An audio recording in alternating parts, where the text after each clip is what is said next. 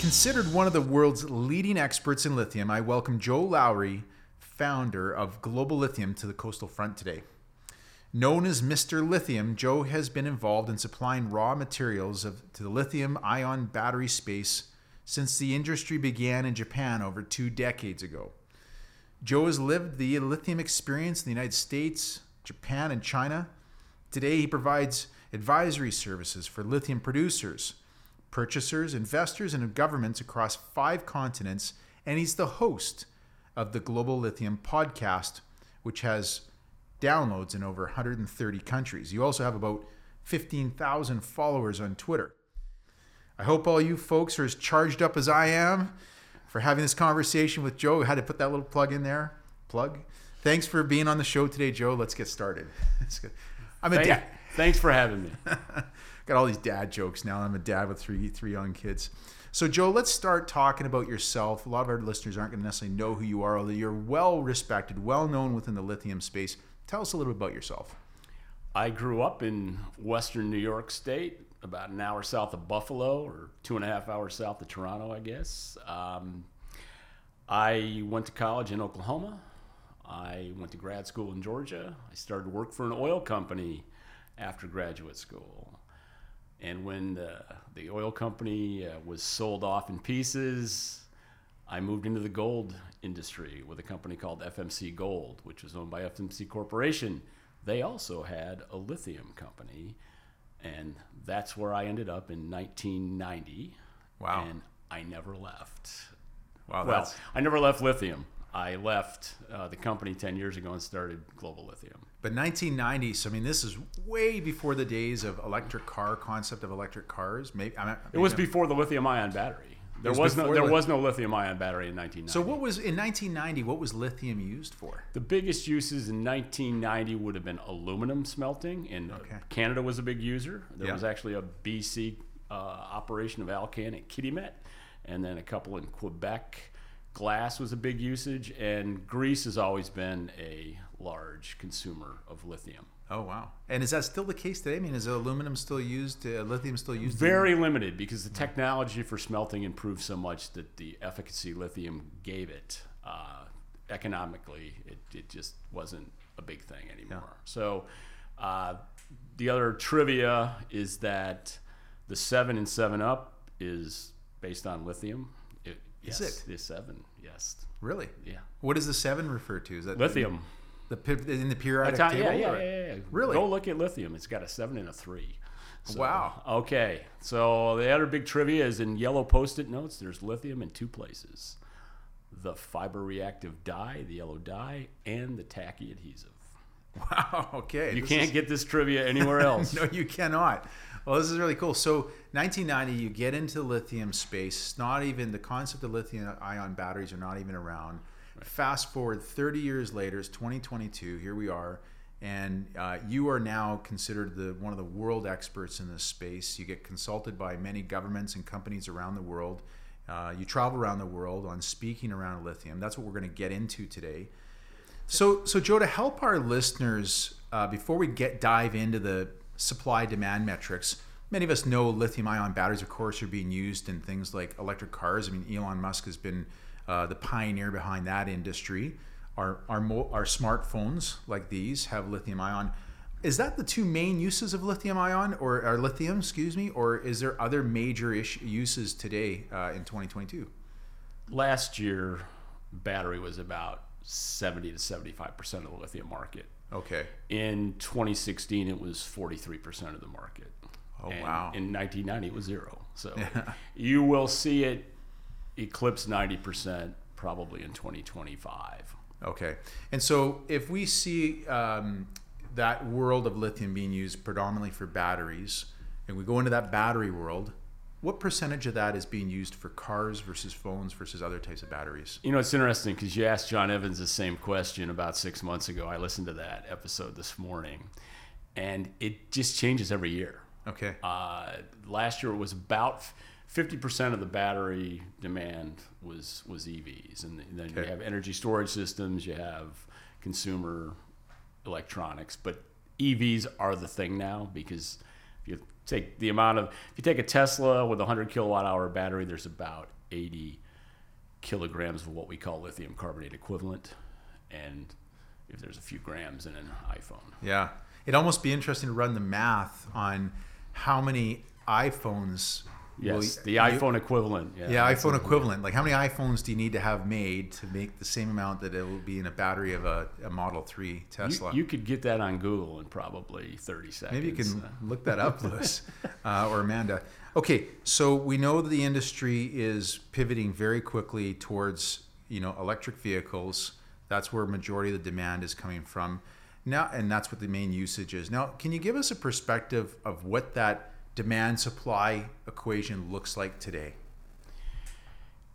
The lithium market went into shortage again about 2020. It had gone into a shortage situation at the end of 2015, but at that time EV penetration was almost 1%, and so it was corrected by 5 mines coming online in Western Australia that weren't a response to it. Those were all planned before there was a shortage. So the narrative came out that lithium is just another commodity, and if there's a shortage, there'll be an immediate supply response. And that is probably the worst possible thinking that could have happened among the Goldman Sachs of the world, because that's not what's happening today. Okay. So just to make sure I'm clear, there was a lithium shortage occurring in 2015, about 7 years ago. Then it got corrected temporarily just because of pure circumstance. These 5 Australian-based mines went online and started producing, but it wasn't out of those were all planned before there was a tight market. And the shortage. When did that shortage pivot back to? When did it go back from a surplus to a shortage again? Probably. You said 2020. 2018. It started to. You saw the price start to go down. Price, to put it in perspective, battery quality material was, before the shortage, was selling for around $5,000 to $6,000 a metric ton, and the price went just about to 30, a little less than 30 on that cycle. So it was significant. Wow. But again, there wasn't that much EV penetration. The real issue with the planning for lithium is that the lithium companies were never big believers in EVs. I mean, the Western lithium companies. And that's one of the reasons China would always build capacity on the come, and the Western companies that are more quarterly earnings focused tend to just hang back and said, well, if we see it, we will come. I see. Yeah. Yeah. So the Chinese have had a better view, a long-term on this up to this point than some of the Western-based lithium producers. Yeah, really, it's a small pond. Yeah, it is. Yes, we had what was called the Big Three when I entered. Well, when I entered the industry, there was the Big Two, and then another company called SQM came, and there was a Big Three lithium companies, and the Chinese and the Russians had legacy programs from their nuclear program, because that was the genesis of the lithium industry, was get the trigger for the hydrogen bomb. Oh. So really? Another trivia fact. Well, that's an interesting trivia one. So the places in which we can find major lithium production today is China, Australia, and Argentina? Is that what? From a resource perspective, it's not China. China's a converter. Actually, I see. I would love to debunk that commonly held myth that China dominates lithium. They're the most dependent country out there. They do have the most processing, but their lithium assets are very low quality and quite small. Okay. They get most of their feedstock for conversion from Western Australia right now. Okay. So there's kind of two axes: the Western Australia to China, and then the South America also to the other battery producing countries, Japan, Korea, and hopefully in the next 5 years, North America and Europe. But that's to be determined. Okay. So within South America, I know Argentina is a big player in this space. Is there any other countries within South America? Chile is actually still the biggest player, but the difference, Chile has one huge asset that 2 companies, Albemarle and SQM, are processors there. Okay. And Argentina has an abundance of various salars. They just don't have one that's as good as the Atacama. But fast forward 6 to 7 years, you'll probably have more production out of Argentina in total than what happens in Chile. Okay. So aside from Argentina, Chile, and then Western Australia, are there any other places in the world that have an abundance of lithium? Canada's got a significant amount of lithium. It just hasn't been developed. If you look at hard rock, and in high concentration, or it's fine. Yeah. It's basically in the hard rock section because there's spodumene, hard rock, and there's brine. Okay. Later on, Lithium Americas will develop the Thacker Pass, which is called sedimentary. It's just there's no commercial sedimentary at the time. In Quebec and Ontario, there are many assets that could be developed. It's just, like I said, people weren't willing to put the money in, and now lithium prices being what they are, all those assets that were considered marginal 2 or 3 years ago look good for the foreseeable future, and I think you'll see capital flow. Plus, COVID highlighted the problem of China-centric battery supply chains. Right. And I think there's a huge move towards regionalizations of battery supply chains. You've heard the Biden administration talk about it. The EU's talking about it. But neither one of these two areas really are bullish on mining. Yes. So we're going to get into a conundrum. There is a conundrum. We're going to talk about that in a minute. So just to highlight for our listeners, major resource places that have these resources in place and are producing today are Chile and Argentina and Western Australia. It's used namely for the fastest growing market are EVs. Let's talk about the price of lithium so that we can let the listeners understand how much it's moved from 1990 to say 2015 to today. Where are we at? When I started in 1990, and because I'm an American and because we're on the pound system, we sold it by the pound, so it was like $1.50 a pound. Okay. And so put it to $3.30 a kg if you want to do the math on that. It's gone up and down over the years depending on supply and demand dynamics, but it never hit 10,000 until after 2000. Okay. And since 2000, it's gone up. We're talking about per pound? I moved into metrics when I moved to Japan. I turned metric. But does the industry reference like gold's referenced in ounces? It's metric ton. That's ton. Pretty much the universal, or kilogram. Since the United States isn't a big producer anymore, we lost our mojo with talking in pounds. Okay. The lingua franca of the lithium industry is metric tons. Is metric tons and U.S. dollars. Okay. So 2000, what are we looking at roughly per metric ton? 2000 was actually a low point. It would have been SQM had entered the market in the late 90s and driven the price down by half. Wow. So it was just getting back up to about 2,000 a metric ton. So it was recovering, and then it went back into the higher single digits. Mostly between 2000 and 2010, it would have hit 5,000 and 7,000, and then there was a shortage in 2006. Most people only acknowledge like 2 cycles because most people haven't cared about lithium for more than 5 years. But if you spent your life in it, in 2006 there was a shortage. Price went from 2,000 to 8,000, which is a very significant percentage change. Yeah. But since 2010. It had pretty well stayed in the mid-single digits, and then we had the big pop in end of 2015 into 2016, 17.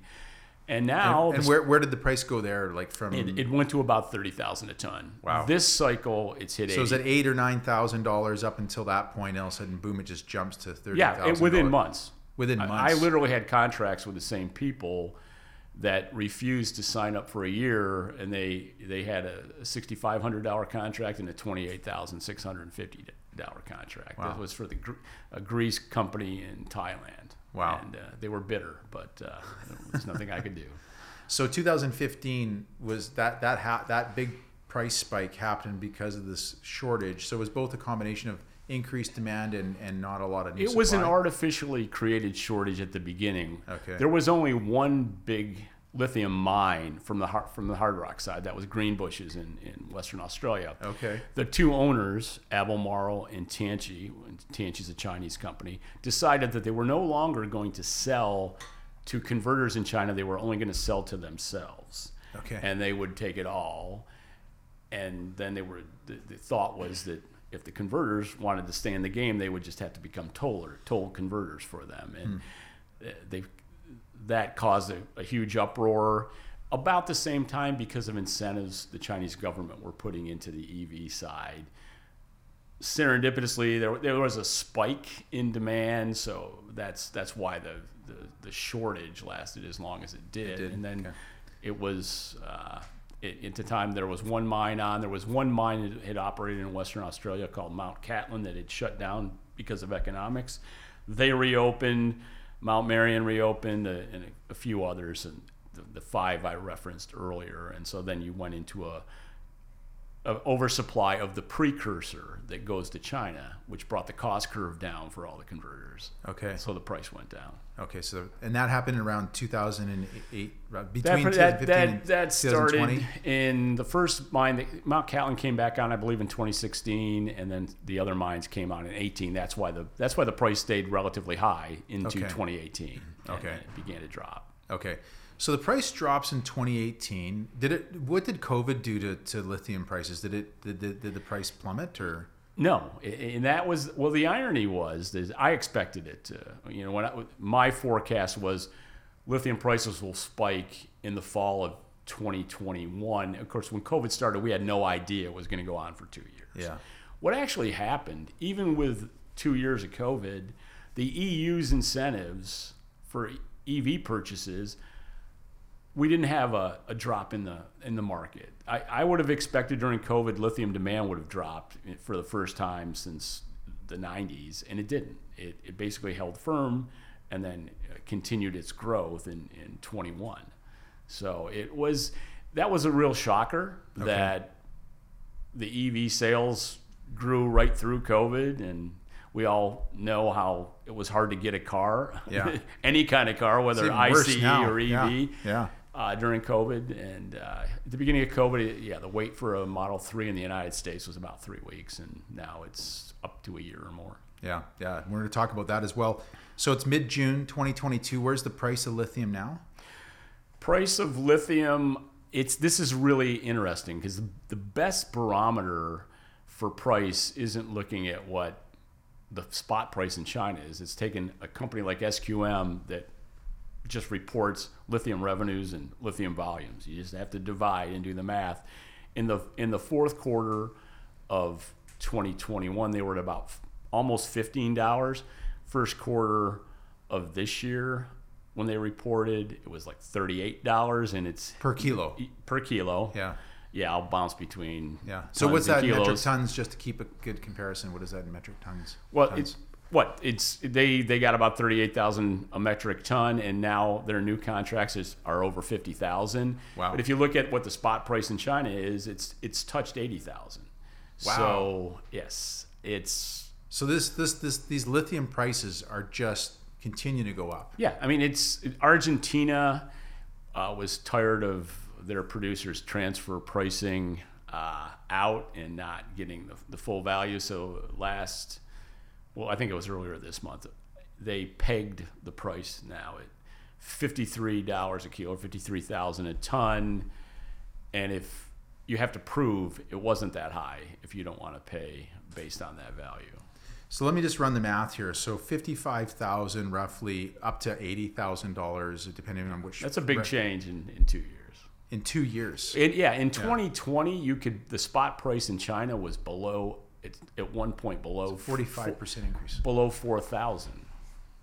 This is the real comparison is 4,000 to 80,000. Yeah. That's if you want to frame it by the two endpoints. Yeah. I know that John, when we sat with him to wrap this part up, because I do want to jump into conversation about mining versus zero emission vehicles, that kind of thing. But to kind of tie this together, so we've seen a price go from pennies on the dollar at today's level when you started dealing with lithium in 1990 to hitting a high point of $30,000 per metric ton in 2015.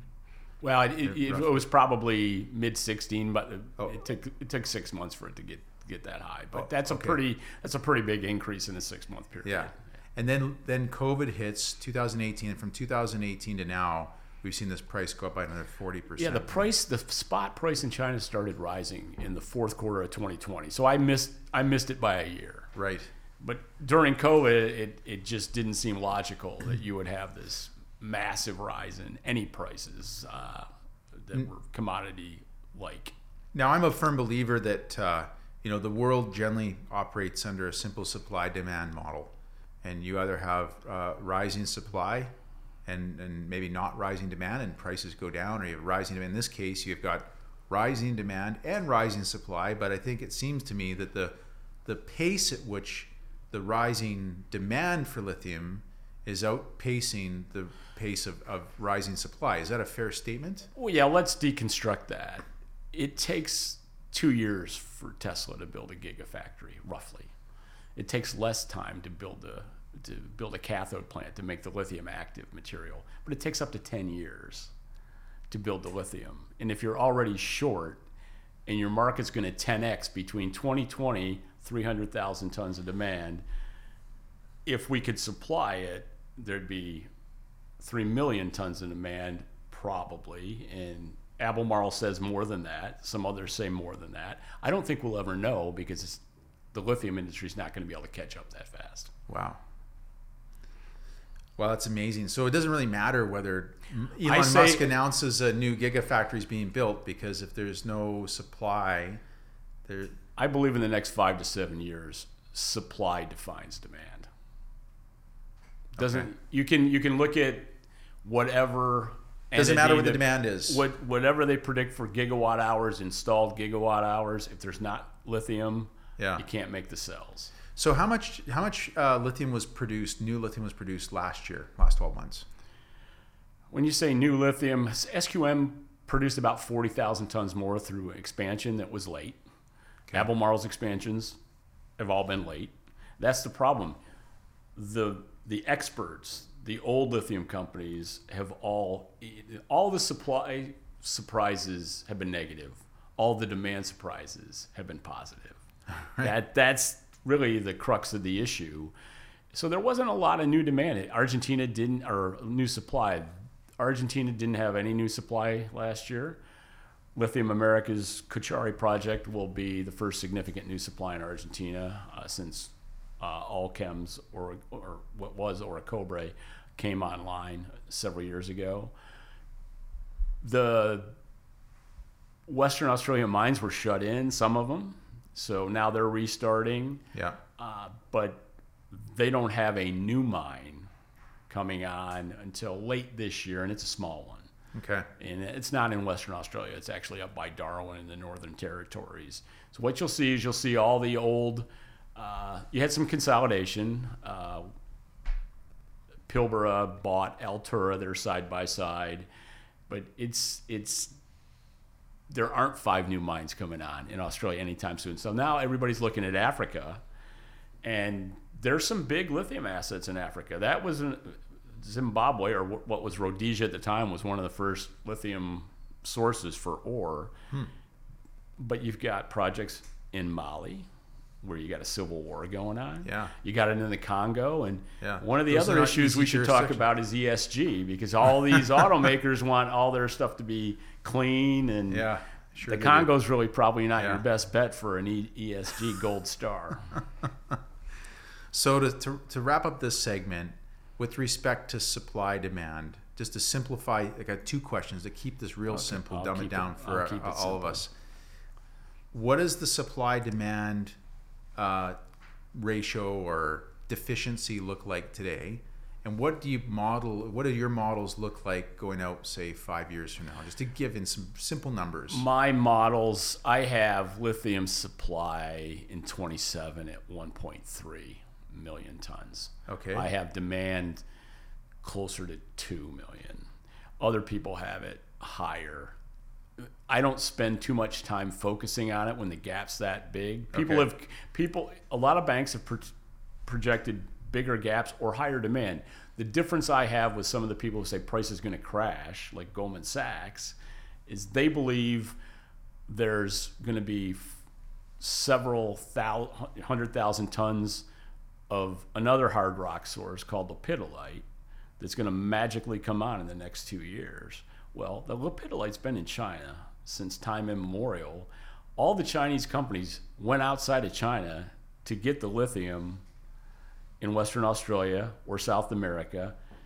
So if those resources were that good, why weren't they developed? Yes, and I have a presentation now where I show a picture of, I went up to one of those mines, 3,500 meters, a yak beat our truck up the road. And that's a really good point here in Vancouver, of course, many of us are familiar with the mining industry, but I mean, it's one thing to have a great resource, but if you don't have proper infrastructure to extract it and move it to market, it doesn't really mean much. Well, that's the story of the Congo. There's one big resource there that a company called AVZ has been trying to develop since 2016. They don't have a road to the coast. There's just some minor things like that. And now the Chinese are going and challenging the Western Australia company that owns it. So we have, you got geopolitics coming into the fore now, because the problem China has is that now in Western Australia, Albemarle Mineral Resources are building conversion capacity. So to the extent that they build conversion capacity in Western Australia, that material doesn't go to China anymore. So China's got a double whammy, surging demand and then less feedstock from their old friends. Wow. And just to make sure we're clear, again, to dumb this down, this is like the equivalent of having oil refineries in your backyard as opposed to shipping raw oil offshore to be processed somewhere else. Okay. Exactly. So to summarize this conversation around the supply demand, you've seen massive increase in the price because of this huge increase in demand without the supply side keeping pace, to the point where I loved your quote earlier, which is in the next 3 to 4 years, the supply will dictate the demand. Basically, it doesn't really, the differential between the two is so wide, as you pointed out, that it doesn't really even matter at this point. It's just like, it's an academic exercise. Right. Okay. So we're going to go back to that and how that is going to impact society and this vision of, zero carbon and all of us driving on electric cars. Before we get there, let's talk about this wonderful conversation, this dichotomy between zero emissions in your own backyard, but somewhere else you're producing. This is what I asked John Evans. I mean, I don't know how many carbon emissions there are or carbons produced to mine lithium, but you got to mine it. I think that's the challenge that guys like Joe Biden struggle with, right? They don't really speak to that. Exactly. What are your thoughts? Well, my thoughts are that there is no such thing as green energy. There's only greener energy. Right. And if you want to have the energy transition people talk about, you have to have mining. All an iPhone is a collection of mined materials. That's absolutely it. And you can protest mining, but most people protesting mining are going up there in a 4-wheel drive that's not electric, and they're filming themselves or doing selfies with an iPhone. So we have that's the PDEX scene every year. Yeah, we have a real issue, and it's the other point is if you look at the standards for mining, if you mine in Canada or the United States, people are going to be held to account. Or Australia, no, Australia's fine. I mean, Australia's got a mining culture. Yeah, there's no big issue except for the fact that yes, you do have trucks going, big trucks, and you have heavy equipment, and you have calciners, and you can have calciners running on a natural gas, or you can have calciners running on coal. Sure. And it's all a trade-off. But you can't expect everything to be perfect in 5 years. Yeah. I think the energy transition is a 40-year effort. I started off in the oil industry. You're going to be using oil for a long, long time. So you ought to let people drill for it, especially in a country that has higher environmental standards. I think it's very hypocritical of the United States government to say, not in my backyard, because that's effectively what you're saying. And now Biden's going over to Saudi Arabia to try to talk them out of some oil, and he's also talking to Venezuela. They're probably the dirtiest oil producers in the world. Absolutely. And this is such a great point. It's interesting. I remember back when Talisman Energy, if you remember that name, they had a project in one of these African nations. I don't remember which one, but it was they were getting protests constantly by environmentalists. And this is going back 20 years ago, over the fact that they were, extracting oil from a nation where there was lots of human rights abuses of some type. Not that their company was practicing it. And so what did Talisman eventually do? They just had enough and they sold their company to a Chinese state-run oil company. And do you know how many protesters have been protesting that state-run oil company since then? Zero. Yes. Because there's no, it's an information vacuum now. And so I think I think you brought up a really good point, Joe, and that's one of the reasons why I love having mining executives on here, is because mining is an essential part of our life. If we don't have mining, we don't have any of the things that we have in front of us. And why not embrace the mining in jurisdictions like United States and Canada or Australia, where we know at least there's some standards in place, versus letting the Chinese mine the products that we're going to buy from them and mine it out of Africa. He had John Evans on, and if you look at the Lithium Americas management team, and I know all these guys, they're all committed to doing it in as a responsible manner as possible. And I would say that's true broadly across the industry. And if you go to Africa and you don't have standards, pollution doesn't respect national borders. No, it does not. So it's a very hypocritical thing to just push it off somewhere else, because if you look at the whole net zero agenda, it doesn't matter where it's coming from as long as it's coming. Exactly. Well, I see two big issues here when you listen to the government propaganda around this, so I call it. Because here in Canada, of course, we have Justin Trudeau, and he's not too far off Joe Biden. They're probably good buddies. And they're preaching this whole idea of net carbon zero 2030, 2050. But then they don't want to admit to the challenges that are the impossibility of getting there. Let's talk about carbon credits for a minute. Okay, so if there's a forest, that forest is already absorbing the carbon. Yeah. So if you pay to offset your pollution, you're doing nothing except for greenwashing the carbon use. If you're not out there planting new trees, and that's how the world's not any better off because you paid somebody. And there have been many cases where the same tree is sold to 3 different guys who use it as a carbon credit. And the math, it's just a math exercise that doesn't really mean anything. It doesn't make the planet any cleaner. Okay, let's talk about a question I had for John. I wonder if you can help answer this. I go to buy a Model 3 Tesla with this massive lithium ion battery that had to get mined in Western Australia or Chile or Argentina. Is the carbon footprint, lifelong carbon footprint of that Model 3 higher or lower than if I go and buy a Honda Civic that's in what they call ICE, internal combustion engine? I can't speak to the particular Model 3, but I had or somewhat. I had a podcast guest on who's now in recycling. He started off by developing a lithium project in Australia. He's a very smart guy. He says on average, and he has numbers to back it up, on average, an EV is 3.5 years in a deficit carbon-wise when you buy it. So in the average case scenario, it will take you 3.5 years of ownership before you're even. Okay. Just because of the carbon involved in mining the materials to make the battery. Versus an internal combustion engine. Versus an ICE. Okay. So 3 years. Yeah. Going back to your point of pollution doesn't respect borders. So if you're a true environmentalist at the core, you got to know that if you go and buy yourself a new EV, you're actually doing worse for the planet in your first 3 years, and you're maybe breaking even after 3 years. Yeah, no, and you will. You'll probably break even, but then where's your power coming from?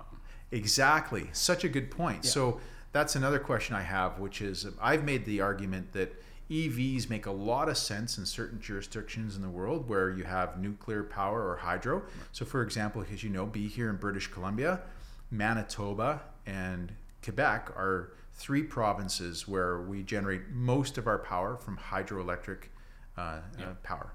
By contrast, if you look at the very far Atlantic coast, say for example the province of Nova Scotia, something like 60 to 70% of their electric power still comes from burning coal. So even though you're plugging in your EV, I mean, are you really actually doing much for the environment? Any thoughts on that comment?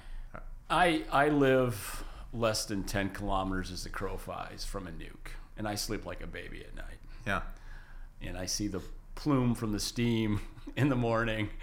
I think nuclear energy has been abused. I think it's to put it into the lens of 3 Mile Island is to say, that was 79. Yeah. A lot of things have happened technology-wise in the last several decades, and I think we should be looking at hard at nuclear. Yeah. That's really my response, is that people get locked in to an ideology that just nuclear is bad. Yeah. And you could do so many things now because you have small nukes. You could build a nuclear plant that ran a desalination plant, and you could solve a lot of the water problems in the Atacama, and you could produce a lot more lithium. Things like that. Things that maybe in the next 10 years, when people realize how screwed they are in terms of quickly making the energy transition, people will start to modify both their thinking and then later their behavior. Yeah. But I think that's critical to what we're doing, is to do some things differently and not just say, well, not in my backyard. Yeah, sure. Well, it seems to me, I've often thought that, combination of both nuclear generated power, electricity generated through nuclear power, combined with a growing inventory of electric vehicles could be a really big solution for long-term, air pollution and carbon emissions. Is that a fair statement? Yeah, I believe that. I mean, I think you just made the point. We started talking about whether it was coal or what the energy source was to recharge. And then that 3.5 year deficit takes a lot longer in certain scenarios to overcome. Yeah. So now, what about ESG and lithium and mining? I mean, how is it possible? I mean, I personally, you mentioned the word greenwashing, which I love, by the way. I feel like ESG is just a modern version of greenwashing. It seems like every single organization out there has an ESG policy now. So if you're a miner mining lithium in Africa, if that's the new frontier for lithium mining. I think it is for China. For China. Yeah. I mean, but they don't care about ESG. Well, I mean, everybody, there's some public lithium companies in China, and their sustainability reports look as good as anybody's. It's the thing you have to do is peel the onion on the details. And I think right now, most of what passes as ESG is PR. And I have no issue with the concept, but I think ESG investing is right now just kind of the flavor of the month. Yeah, I agree. So as we talked about earlier, one of the issues with this lithium shortfall or shortage is even if you embrace this idea of being a good, environmental citizen and going out and buying your fresh new EV, you can't get them. Or let me just give you some context here for you to an idea here in Vancouver. So we have our local equivalent of your governor. We have our premier, John Horgan, who has come out on Twitter and he said, well, we're the British Columbia is one of the highest adopted. We have one of the highest adoption rates of EVs in anywhere in North America. Out of all the states in the U.S., all the provinces in Canada, and we're leading the way. And That's a pretty low bar, by the way. You Is got to it? compare himself with Norway. No, okay, fair enough. Which is, by the way, a major oil producer. Yeah, the Norwegians are Yeah. Well, it's the guilt over the sovereign fund. Exactly. So we have this thing called Clean BC Go Electric program, and it's an incentive program, as you mentioned earlier. Although it's interesting, is they have to keep it. They have to keep it just so you can't get on any vehicle. It's only on low priced EVs. Okay, not on. Where do you get a low price TV? These Exactly. days? So they've had to adjust this a couple times now on what cars qualify, because it's like our company, you bought a Model 3 2 years ago and got this $6,000 tax credit. We bought the Model 3 with like nothing. Like it was like the cheapest because any add-on we had, even if it was just like a software add-on, it brought the price up too high and we wouldn't have get this incentive. So we bought it and then we added the software stuff you later. retrofitted. We retrofitted it. But now, not one Model 3, not one Tesla qualifies for these government grants. So we went on the BC provincial website and we looked at, they have a list of all the vehicles that supposedly qualify. And I looked at these. So for example, Volkswagen has their e-Golf. So we called the dealerships. Yeah. They're not making it anymore. Like they've actually halted production indefinitely. ID4 on there? Yeah, it's the ID4 is on there. We asked them delivery time, 18 months earliest. We went to the Toyota, what is this? The BZ4X, 2 years. We looked at the 4.2 electric by Smart. They're not making them anymore. We looked at Polestar, $55,000 car. They said maybe we can get one for you in 8 months. We looked at Nissan, the Nissan Leaf, $50,000 car, and what is this here? They have no sight lines on when they're going to be able to get these in stock. Mini has, I'll just last two. Mini has the Cooper SE, $50,000 for a Mini.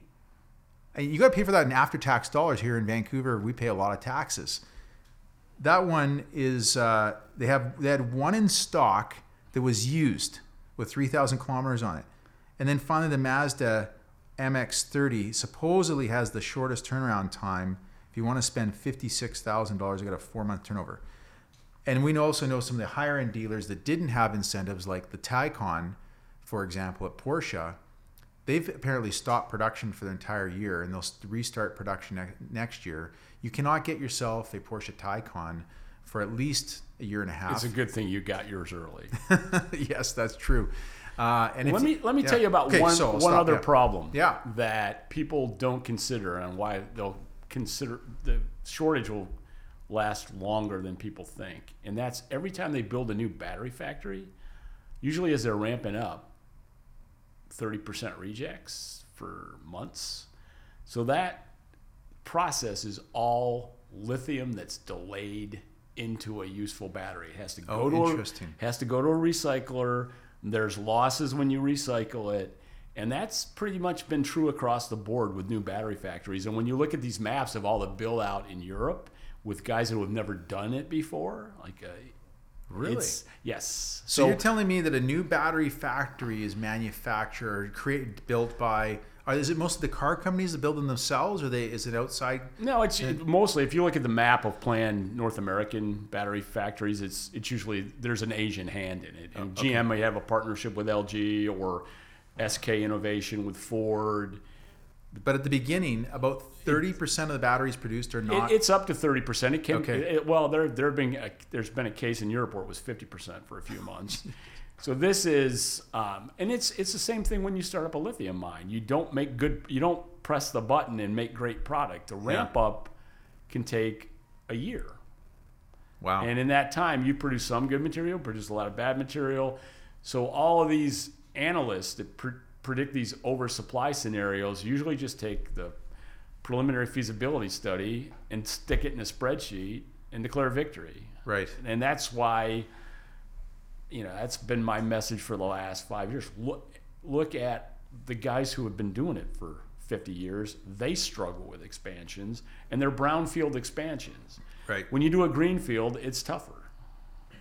Wow. So here's my theory, okay? Because you're right. I've got a Taycan. I was lucky enough to get one. My wife has the Model X, and I'm actually one of the few people that's getting delivery of the Ford F-150 Lightning here in Vancouver, hopefully in the next couple of weeks. Been built. There's only about 15 coming to the city for the entire year, supposedly. What's interesting is the dealership is charging me an extra $10,000 to be able to buy it. And I said, well, what's this line item? It doesn't even have a line. It's just like there's the total, and then there's an extra 10 grand. And he's like, well, that's our profit for basically giving you a chance to buy this early. So I've drank the Kool-Aid on buying EVs because I love them. But here's my theory. If the price has gone, as you said, up to as high as $80,000 per metric ton for lithium, if I'm a car company, and this is why I think Volkswagen stopped making their e-Golf. If I'm a car, and Volkswagen owns Porsche, right? So if I'm a car company and I got to put in a similar size battery into an e-Golf that I can try and sell for $50,000, or I can take the roughly same size of battery, put it in a Taycan, and instead of wrapping that battery in a $50,000 car, I can wrap it in a $250,000 car. My margins go through the roof. So my theory, and I'd love to have you comment on this, Joe. My theory is in the next 5 years, electric cars will be available to only people who can afford very expensive vehicles. And the idea of having mass-produced, cars for the average American, average Canadian is not even going to exist. It's going to be Lamborghini, it's going to be Bugatti, it's going to be Porsche, it's going to be Ferrari. They're going to come out with their one and only hot, e-vehicle, and they're going to charge through the roof. What are your thoughts? I wouldn't go the Bugatti route. I would say that it's going to become a social issue because you're going to have EVs are only for the rich until there's enough mined battery materials and enough battery investment to make a $35,000 EV. Because right now, aren't they already a vehicle for the rich? I mean, like when I look around. No, I think you're gonna see the rhetoric has been that the working guy is a later adopter, but Mary Barra at GM is going to make these great cars. Well, newsflash, she had to recall 100% of her first product. Which one was that? They had the Volt, I guess it was. Okay. Every one of them got called back. Yeah. Oh, the Volt. Yeah. Okay. Yeah. Okay. Yeah. So and then she's gonna challenge Tesla by mid-decade, but in the fourth quarter last year they sold 26 EVs. So it's an interesting thing, and I think you're right. I'm going on a little bit of a tangent of your main point. I believe that when the Biden administration starts talking about the working guy, and the working guy sees that, the Model 3 really isn't $35,000. I think maybe it's $72,000 now. I can't afford that. Yeah. And then it's going to be, well, do we write stimulus checks for EVs? Right. Well, I mean, look at the way the politics have gone, because you're going to say it's not fair that a single mother raising two kids can't have an electric vehicle. Yeah. So what are you going to do for her? Yeah. And usually it's true, though. The current administration's answer is, well, just print some money and everybody ought to have an EV. But the problem is it's going on allocation. Yeah. And you're right. The car makers are trying to make a profit, and they're going to put it in the highest end vehicle that they can, unless, are you going to start having a policy that says car makers now have to make so many X dollar? Then you're going to have, it's got a if Joe Biden's 20 kilowatt hour battery. If Joe Biden's listening to this podcast, you might have just gave him a great idea. I think I'd be very careful. Hopefully he's not listening. Well, he wouldn't understand if he was. Understand. This is a good segue into what the future looks like, Joe. So if the scenario that we see today, based on your modeling, carries on, and you obviously came from the oil industry, we're seeing incredibly high oil prices, over $5 a gallon for gasoline in the U.S. Here in Canada. It's more than $6 in Reno as of this morning. Having both the experience of 30 years of being in the lithium space, but also your early days of being in the oil and gas sector, what do you see happening? What's the future going to look like for us here if things don't change?